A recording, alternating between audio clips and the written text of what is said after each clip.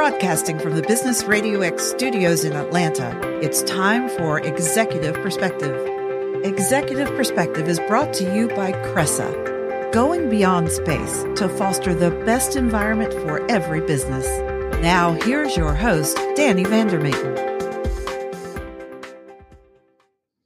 Hello, and welcome to Executive Perspective, a podcast series brought to you by Cressa, the world's largest commercial real estate firm dedicated to representing tenants. At Cressa, we understand the value of relationships and the power of connecting with others in the business world, and that's why we love this podcast series, where we get to sit down with executives and business leaders and listen into their challenges, insights, and unique perspectives. My name is Danny Vander Maten. I'm a Vice President of Tenant Advisory in the Atlanta office of Cressa, and I am the host of Executive Perspective. And today I'm very excited to welcome Angela Alea, President and Chief Revenue Officer of LASSO. Angela, thank you so much for coming. Thanks for having me. I'm excited about this. Yeah, this is going to be a lot of fun. So if you're listening to this and you have no prior knowledge of LASSO, what LASSO is or what LASSO does, the short explanation would be you guys are a software firm and you provide a platform to your customers. And your customers are event companies that helps them streamline operations and also analyze data. That's kind of the short of it. That's Danny's watered down explanation. Mm-hmm. Angela, what more would you say to that? Yeah, so I would describe it this way. If you've been to a concert, a sporting event, a corporate conference, a festival, any type of event, you've consumed what we do. So we are the software that the companies who produce those things run their business on. So when you think about the audio, video, sound, the bag checkers, the ticket takers, security at a sporting event, they use our software to crew their events, get their gear where it needs to be, invoice their customers. So really just to produce the entire event, everything related to the project, their people, and their gear. So that's what our software does. And when I think of those types of events, obviously, I mean, if there's one thing every event has, that's a sequence, right? Mm-hmm. And so everything that happens within that sequence, whether it's before the event itself or even afterwards, your platform integrates a tool that will help that particular action within that sequence fluctuate and flow smoothly into the next sequence and gather. Okay, it's all workflow. It's all workflow. Yeah, planning the event, producing the event, post-event production, everything related to that event. Yep. Awesome. And just to reiterate too, LASSO, you guys started in 2014. Is that correct? We did. We started officially in 2014. We didn't bring a product to market until 2017 because we spent 3 years doing a tremendous amount of research and interviews to make sure we were bringing the industry the software they wanted and needed, not what we assumed they wanted or needed. So we did about 350 interviews with all different types of personas in the industry to really build a really great platform because, believe it or not, most of the events you go to, they're produced on an Excel spreadsheet. The NFL season that's hard to understand. On an Excel spreadsheet. Yeah, the Super Bowl, an Excel spreadsheet. So our industry has been very underserved. So we spent a lot of time just doing a lot of research before we wrote our first line of code. And so before that 3-year period where you were doing that, what kind of experience or preparation did you have for that kind of an undertaking in your prior roles and in your previous career path and journey? Yeah, well, I think my whole career has been spent in sales, even though I swore I would never do sales, which, we could talk about that. That might be a conversation for another time. But I swore I would never do sales. But I think what's great about it is sales is about solving a problem. And you can't solve a problem unless you ask a lot of questions. And so I've spent my whole career asking questions to understand how to better serve. And so that's just what we did when we started LASSO. We just started asking a bunch of questions and kind of took the answers and then asked more questions based on those answers. Well, I'm glad you brought that up because one of the things that we try to do at the beginning of this is just kind of go a little bit over your professional history. So I'm just going to run through that real quick. Stop me if I'm wrong about anything. Sure. And feel free to add to more, to what I'm about to run through. But you graduated from Stetson University, which is really funny because that was actually the first college campus I ever toured when I was looking at college campuses in DeLand. Yeah. And as soon as you graduated, it's funny you say that you didn't want to go into sales because you went into sales with Iron Mountain. Is that right? Well, no. So I was a marketing major. Okay. And all of my professors said, you're going to be in sales. And I said, I promise you I'm not. I am not that type of person. That I viewed sales as like you're cheesy, you're trying to take advantage of people. And it just wasn't anything I was interested in. However, I did not get my first car until I was 26 years old. And so I didn't have a car in college, graduated from college. My first job offer was to be in sales. And I, of course, did not want to do that. However, I took it because it had a company car. And so my first job out of college was working for a rental car company doing insurance replacement. So if your car was in a wreck and you needed a replacement, I would call on the body shops, the insurance companies, and I had to do it because it was a company car, you know? So that was, that's how I had a car. I didn't buy my first car until I was 26. So that's how I landed in sales. I was kind of forced into it, but never looked back. And so that was with that rental car company, would that have been right before then you started at Iron Mountain? Yes. So you went from sales to sales. To sales. Yeah, I stayed in sales. Yep. Which is really funny. And it's funny to hear you say that you would have never thought you would have done sales, but your college professor saw it because, and knowing you, I see it and I get it because I always thought of sales as the same thing. I always thought it was overbearing. Dirty word. It's bad right. word. I always thought it was overbearing. And I always thought that in sales, you had to walk into a room and be the most gregarious person. And you had to draw that attention and you had to balance that attention. But I think that, what you've probably learned, and we'll get more into, is that there's a lot more into sales than what you just think of. Yeah. And most salespeople are not extroverts. I'm an introvert. And that's funny. And a lot of people think extrovert means outgoing, and I can turn it on when I need to, but I get my energy by being by myself. That's what energizes me is time alone. I enjoy being around people, but a lot of people equate sales with extrovert, which in their mind means they're outgoing, they're bubbly, they're loud, they're obnoxious, right? Like all those things. And that's just not, that's what I thought it was. And it's not at all that. It's about helping people and serving people. And being able to listen and being able to ask questions has probably served you well. Absolutely. And I'm just a curious person by nature. Yeah. So kind of running through your background still a little bit more, with Iron Mountain for about 5 years. And then after Iron Mountain, you spent some time with an HR technology company called Insperity. And then in 2014, started LASSO. Yep. And so that kind of just runs through a lot of your background. And then somewhere along the way, married 2 beautiful children. Yes. And here we are. Yes. So in that career path, and either when you started at LASSO or maybe even before LASSO or since you've been at LASSO, is there an example of an obstacle that you faced early in your career that you'd care to share, and it being pivotal, and explain maybe how you overcame it? Well, I'm going to go back to, I didn't want to do sales. Yeah. First of all, I think obstacles are just, it's just part of it. Every career should be full of obstacles or you're not living, right? That's part of how we grow personally, professionally. But I remember being scared to death to do a sales job because I was very shy, different than being an introvert. Yep. It's very shy. And I was asked to go call on body shops who were fixing cars. And then I would call on these large insurance claim centers. So, in the morning I'm going to visit an insurance company in a suit, and then I'm washing cars in the afternoon, trying to get them off the lot to rent them, So it was like a very, it was just challenging, when you're young, you don't know who you are, what you want to be, what you're about.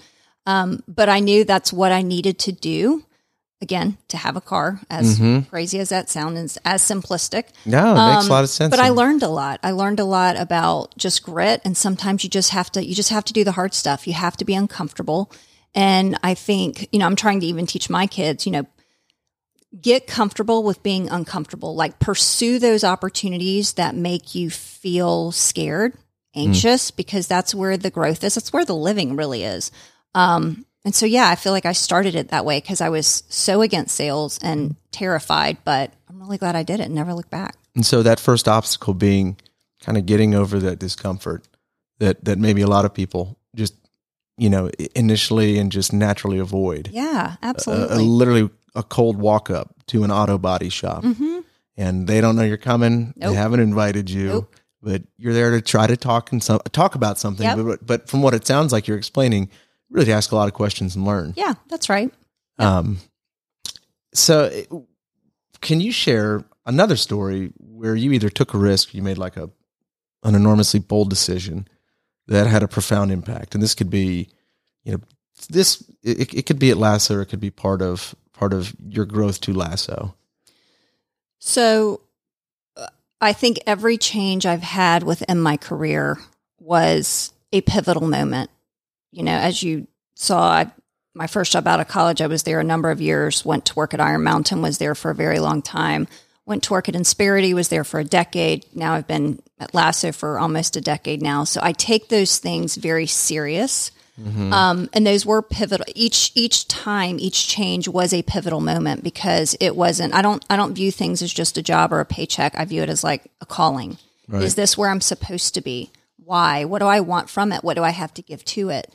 And so I think each of those changes was a pivotal moment where it was scary, it was exciting, but having to pause and say, okay, what do I have to give to this opportunity, and what do I hope to receive from that opportunity? So I think it's important with any change, whether it's a professional change or a personal change in your life. I think it's important to kind of spend the time reflecting and thinking about that and being intentional about it.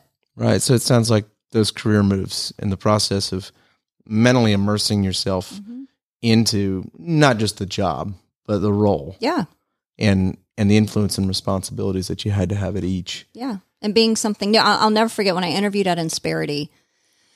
I remember I just come off of Iron Mountain, where I was traveling literally 3 weeks at a time, weekends too. And when I interviewed there, they said flat out in the interview, this will be the hardest job you ever have. And I said, nope, I'm moving on to something else. I'm tired. I want easy right now.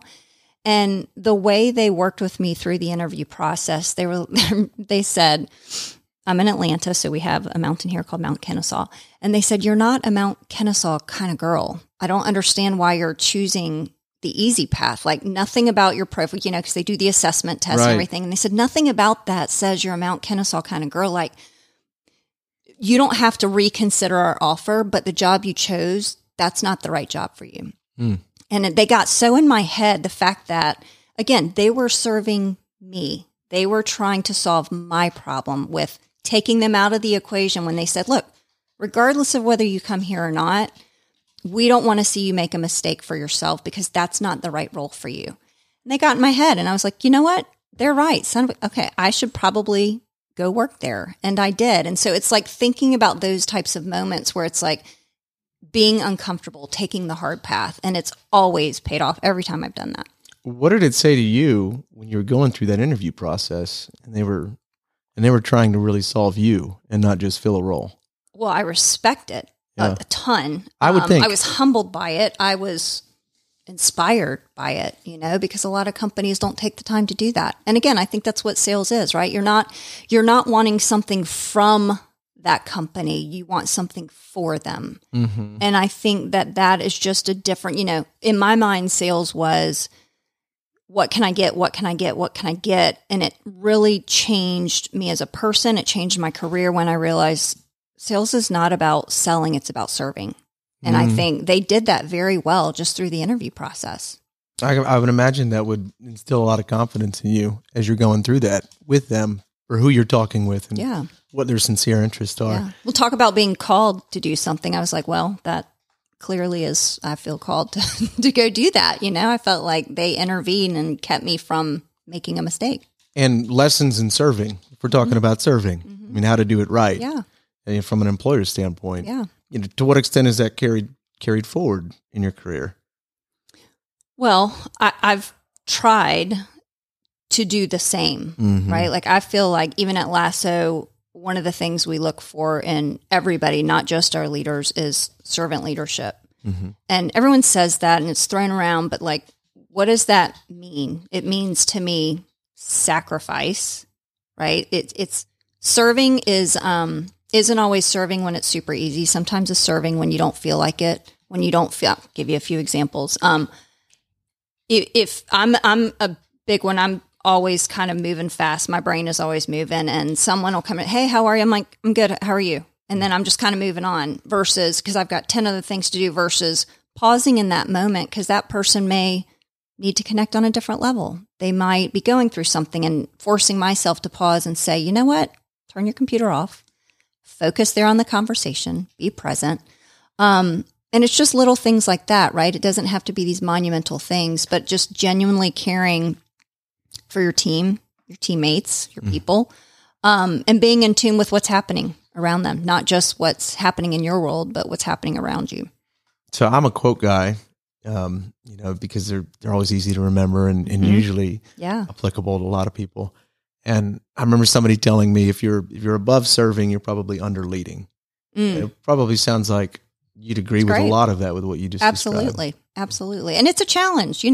We're all human, right? We all have things we're all dealing with, but I think it's something we should all aspire to do and to, lead with that way. Yeah. I mean, and I think the key is intentionality, like you said, and being sincere and deliberate, but shutting down, realizing this is a teammate, this is a human being. Yeah. This is somebody who I depend on. And gosh, we are all humans, right? I mean, we try to put on our best faces every single day, but we all know life doesn't go the way we always want it to. That's right. Another story-based question. Could you share an interaction that you've had? I mean, this would probably be interesting, in the context of LASSO, and maybe even within the context of the last 3 or 4 years and what events industries have seen. But you've had with a customer that highlights the value that you provide, and how did that value prop, and how did that in particular instance impact you personally? Yeah. So I think about COVID. And I think about our industry, being in the events industry. We were the very first one to shut down, right? And we were the very last to come back, right? Because it's group gatherings. There were necessary businesses, and then there was unnecessary. Yeah. And when I think of what was unnecessary 3 years ago, it was going to that concert. Yes, it was crowds at football games. Any gathering of people. That's right. Yeah. And so I remember seeing on our platform. It was a Monday. I don't remember the exact date. I remember seeing, because all these events, they're done in our platform. So we tracked, how fast they're growing, how many are being put in. And we were just seeing cancellation after cancellation, like one after another. And that was in February. And then fast forward, March 13th, it was a Friday. That's really when things were shut down. We had to do some layoffs. And, when you do that, your team is looking to you to say, should I be scared? Will I have a job? Will we have a company? I mean, I was wondering that, right? Like, we were fully prepared to lose all of our revenue because all of our customers, 100% of our customers are in that industry, and they had no revenue. So how are they going to pay us, right? And so we quickly switched to, well, let's just focus on creating brand loyalty. And the team that we had there just stepped up in remarkable ways. And you talk about serving, I'm talking like things like wellness checks to our customers. And outside of the scope of your platform, we never services. called them to talk about LASSO. Ever. Yeah. It was, how are you? How is your business? And these people were laying off family members. They were laying off people that had been with their company 20 years. And these, grown men and women were crying on the phone with us, and just so grateful that we even just called just to check on them. This wasn't about LASSO, it was about something different. And we ended up pausing payments for most of whatever anybody asked for, we gave them. We just gave it to them. And some that didn't ask, we know you have nothing. We're going to keep the platform on. It's there. You tell us when you're ready. And what's amazing about that story and our industry is they pivoted so quickly into virtual events. There were virtual graduations. Those things still had to be produced. Oh, I remember. They were just at a different level, right? Yeah. Broadcasting still happened. You had these sporting events with no one in the stands. So there was still some of that happened. But that was very moving for me because I was a part of something so much bigger than myself. Our company was a part of something so much bigger than our company, than our industry, and just that human interaction that happened. That's what we were made for. And to have an opportunity to do that and not knowing what in the world would happen, it was literally like day by day, month by month. And then, believe it or not, at the end of the year, we only took a 14% hit in our revenues, which we were prepared I mean, we were prepared for everything. You said- I always have a plan A, B, C, D, and E. And E was like, okay, we're going to fail. We're going to shut our doors, right? But you're always trying to think of like worst case and working backwards. So it was a really interesting time that had a big impact on me because, you know, we could have chose a different path, and that would have sent a different message to our people, and it would have sent a different message to our customers. But again, we chose the hard path. And it changed us all for the better in so many different ways. Did you say 14%? 14%. That's amazing. It was. And that's surprising because you just think of that industry and like you said, everything shut down, if not for a full year, year and a half. 14%. Well, I think companies, they pay attention to how you lead and serve them. Like one of them said, gosh, my own bank won't even work with me. And I've had a relationship with them for 15 years. I've been your customer for less than a year, and you're telling me don't worry about paying, even though I'm going to keep using it because he was doing virtual things. I'm like, yep. And so I think people remember that. And I think, I don't know, I think my hope is, you know, we'll have customers for life because of that. I know I would do that, right? And so, but yeah, only 14% because I think that's a testament to our industry. They overnight figured out how to pivot, how to change. We introduced a brand new product in the middle of that to offer to help because at that time, about 38% of our industry left the industry altogether. So there was no one there to produce those events. So we created a new product where we curated a talent pool. So when all their own people had left and they needed to produce an event, when events were starting to come back, they just looked different. They could tap into our talent pool. So it wasn't our software. It was a different product we built literally in the middle of the pandemic because our customers had a need and we're like, well, where are they going to go find people? We're going to go do that in our time, right? While nobody's on the software, we'll go find people to come join our industry, to teach them, to train them, and then we can put them to work as well. So it worked out, but that was a pretty incredible chapter of all of our lives, right? For different reasons. What a unique pivot, by the way. Yeah. Of really just adapting to the environment and the circumstances to serve customers. And to that point where you're talking about a little bit earlier, a lot of what you're talking about sounds like a great lesson in the principles of client relationship building, client relationship management. Well, that's a testament to our team. They you know, and that can wear on you when you're on those types of calls all day, every day, 5 to 7 days a week. You're doing wellness checks. You're talking to people. You're just talking about how heavy it is. And that, you know, that can wear on people. But our team, they just kept showing up, kept ringing the bell, kept fighting. So outside of COVID, which really rocked the events industry and your world, what major setback or failure have you or LASSO or any organization you've been with experienced where, you know, it put you back mentally, it put you back, you know, personally? How did you handle it and what did you learn? Yeah, for anybody who has started a business, every day feels like 2 steps forward, 1 back. Whether it's related to your product, a customer, something happening in the microenvironment, your team, all kinds of things. It feels like that. But at some point, there is a tipping point where it's 2 steps forward, maybe half a step back, right? 3 steps forward and then none back. You know, it just kind of starts to happen. What it has taught me is a couple things. I think who you surround yourself is critical in your ability to deal with that. Whether it's starting a business, raising a family, any challenge, I think you have to surround yourself with the right people. I'm a believer less is more. I would rather have very few but very deep relationships than a bunch of just kind of surface. Maybe that's the introvert in me speaking. I'm not sure. But I think that's really important because the energy that you surround yourself with, it is who you become, and you do take that on. But the other thing it taught me is you just have to keep moving. You just have to, you can't sit and wallow in it. And if you're going to, you got to set a limit. Hey, tonight I'm going to have a pity party. I'm going to go to bed, and tomorrow morning I'm going to get up and it's a new day. And I think you have to keep moving, and you have to surround yourself with people who also believe in that, and they're not going to sit and wallow in it, because I think that's really dangerous.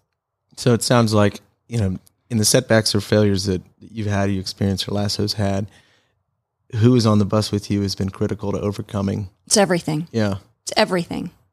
And it's kind of a sidebar conversation, but because the word's been mentioned a lot, introvert. I've always thought it's funny that introverts, and I probably lean more towards an extrovert, but somebody mentioned this to me who's an introvert. He said, I always just feel bad for having to apologize for being an introvert. Do you identify with that at all?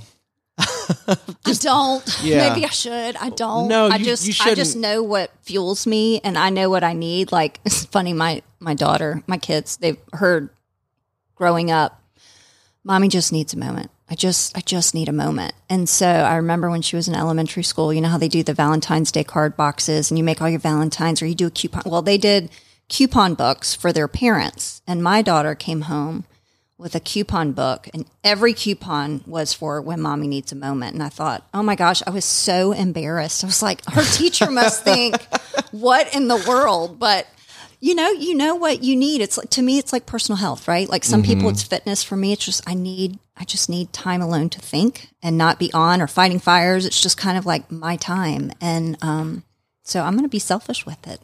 Well, not to get to me, because really this show's a lot about you, but my wife's also an introvert. And I think what I've had to learn in, my 12 years of marriage now is that she needs a moment. She needs that time. And it's funny because, as an extrovert, how I operate, I'm able to hash things out. I kind of need people for that. Yeah, my husband's the same way. And for my wife, she needs that space. Yeah. And she's just got to process it. You're going to like us better when we have that space. And I've kind of learned it, honestly, that's, even though I don't want that, that's what she needs. That's just really funny. Yeah. To segue into this next part of this, a lot of this has been about your journey and stuff, but for you personally and philosophically, and especially as a leader at Lasso and just an executive in general, for you, what makes a bad day where you need that coupon, and what makes a good day a good day? Yeah. For me, it kind of revolves around two things. And I think in terms of, did I have a good day or a bad day? It revolves around productivity and people. And if I've had a productive day, that feels really good. A bad day could be also where our team is not feeling good about something. And I feel like that's my job, to go get them if they're in the ditch, bring them out. Mm-hmm. And so that typically, it's one of those two categories. Was it a productive day, or is our team in a good place? Do they feel good about things? Or it sounds like you're describing the feeling of something being unfinished. Yeah. Or somebody who's Something's just mentally down. Yeah, something's just off, because I think people have choices where they work, especially now. And, I'm grateful and humbled that they choose to come to work at Lasso. And so I feel like that's our responsibility as a company, to make sure everybody feels fulfilled in what they're doing, excited about what they're doing, like the people they're working, feel like their work matters. And so typically, and we all have bad days. And so when our team has a bad day, I feel that. Yeah. The next question I'm really curious to ask, especially with your story of coming on board at Insperity and wanting to do something, but being told, no, you fit more here.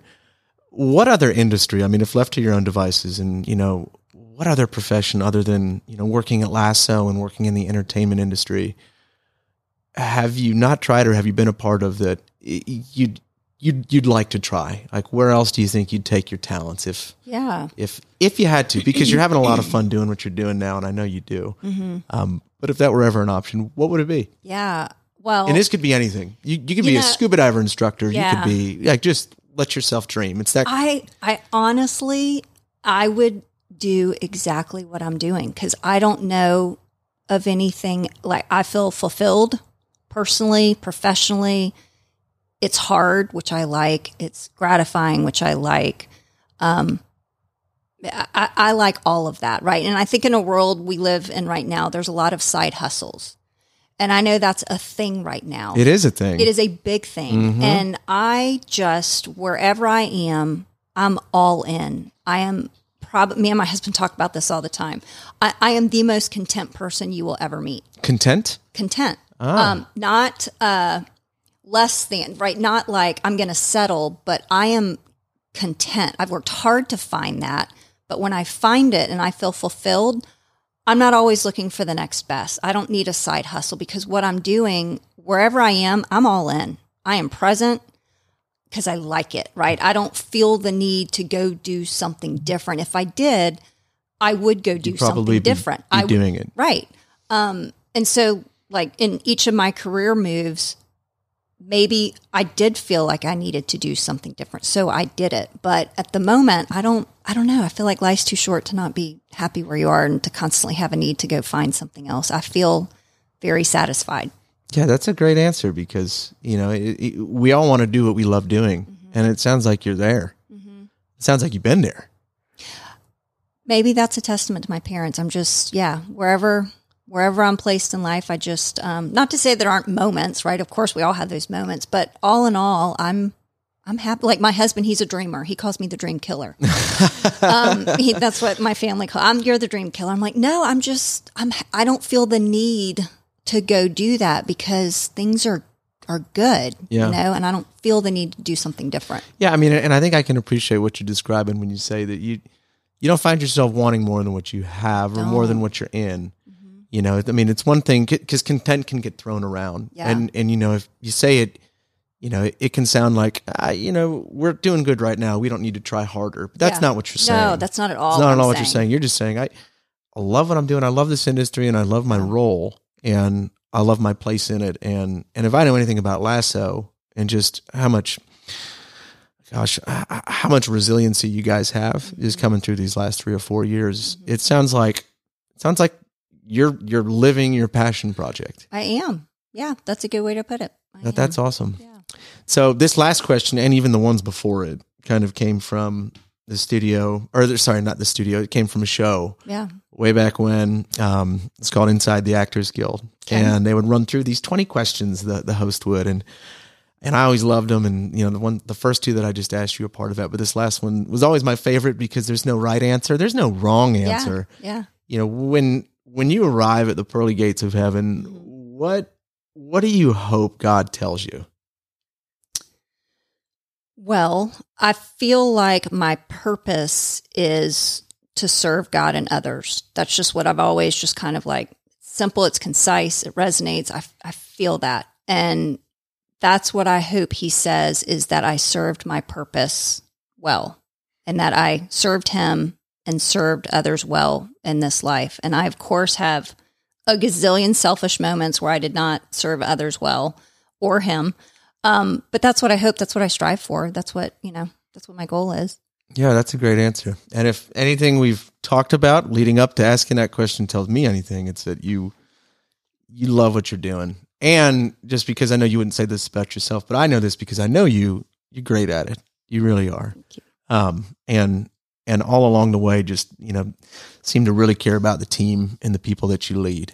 And so, to that point, thank you so much for coming on this and just recording this casual conversation. Yeah. I love being able to, I love being able to do that with you. And, everybody who's listening, this is probably going to wrap this up. So thank you for tuning in. And one more thing, I kind of forget to do this. I forgot to write this down.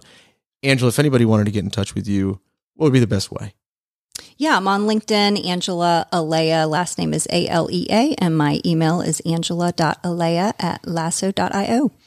I've always appreciated and almost been jealous of how your first and last name flow so well together. I'm sure you hear that. I'm sure you hear that a lot, but when you have a name like Danny Vander Maten and everybody assumes Vander's your middle name, I have name envy a lot. But anyways, again, everybody, I'm glad you listened to that. Thank you for tuning into this, and we will look to have you tune in next time on Executive Perspective. Thank you again, Angela. Thank you. Thank you for joining us on Executive Perspective. This show is brought to you by Cressa, the world's largest occupier-centric commercial real estate firm offering unbiased, conflict-free advice. For more information, go to cressa.com.